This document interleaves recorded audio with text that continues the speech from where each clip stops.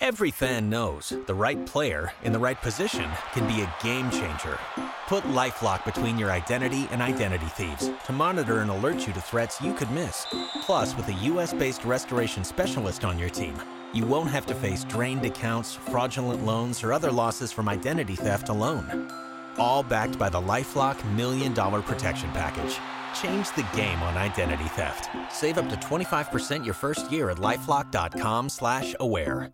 We've had a fun hour. We've had Larry Pegram and Bobby Fong. We just finished up with him. Larry Pegram won his semi at Williams Grove Half Mile. It's in Mechanicsburg, PA, and that was quite a race. Yes, indeed it was. In AFT, in the twins class, we had Briar Bauman, Brandon Price, followed by Davis Fisher. Coming down to the end of the season here, we got 2 more races, and Bauman's doing everything he can to unseat Mr. Meese, who didn't come in but 4th place in the final there. And then in the singles class, we had Dalton Gauthier, Morgan Mishler, and Oliver Brindley. This season of AFT has been amazing. It will be awesome to see exactly what happens at the end of this season regarding this twins class. I mean, I think Briar's got a 35-point lead right now.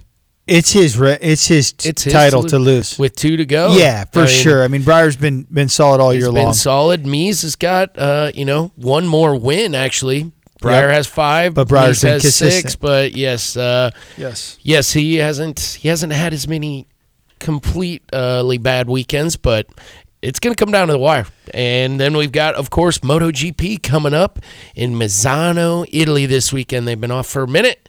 Can't wait to see. Again, Marquez has got a pretty dominant lead, but anything can happen. I mean, there's a lot of racing left in that series. So, an injury, an unfortunate fall, not that anyone wishes any such thing, but it is going really, really fast in that series. It would have to be a really, really catastrophic, unforeseen circumstance for Marquez to not win that thing. And Marquez is absolutely, and he's the guy who he crashes routinely. And it becomes YouTube sensations because, oh, my God, he crashed, but somehow he forgot that he was crashing and he never actually falls. And he loses the front end for a corner and a half, and the guy continues to ride out of it. He scrapes his helmet and then lands, and he never goes down. He low sides it so far to where he's bounces. Everything is scraping, the fairing, everything, the bar end, everything is scratched up, including his helmet, and then he somehow puts it back on the wheels and doesn't lose the position. Right back to the pits. Yeah, no problem, guys. Yep. Don't even have to repaint it. His abilities are insane, and I look forward to watching the race in there. I mean, there have been other guys putting it in there, so it's Rins. Lorenzo had just had an unfortunate season as Marquez's teammate, but Vinales has had moments of brilliance. There's a number of guys in MotoGP that this season isn't over, and a bunch of them are. This is the time of year. It seems like when the guys who are mid-pack or first group, they tend to fight a little harder because they're fighting for their jobs for next year. Absolutely, it's contract year, so they're for a lot of them. For a lot of those guys, they're going to put a lot more on the line than they have maybe to this point in the season. Looking forward to that race in Italy. Me too. So I've got an event coming up. It's at Riverside Raceway in Winterset, Iowa, and it's just south of Winterset. It's September 21 and 22. Something I did over in Davenport. Ryan, who is our friend that rides Polestar mini bikes. He's has goofy a whole kid. bunch of them. Whole slew of them, and a bunch of friends that ride it.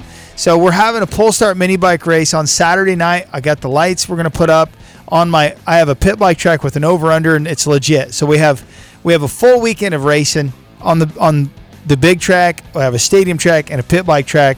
So you can find out information riversideraceway.net, and I would enjoy it if every one of our listeners that's within a day's drive would come and make sure you come see me. We have a lot of people. Bet you'll have some fireworks too, won't you?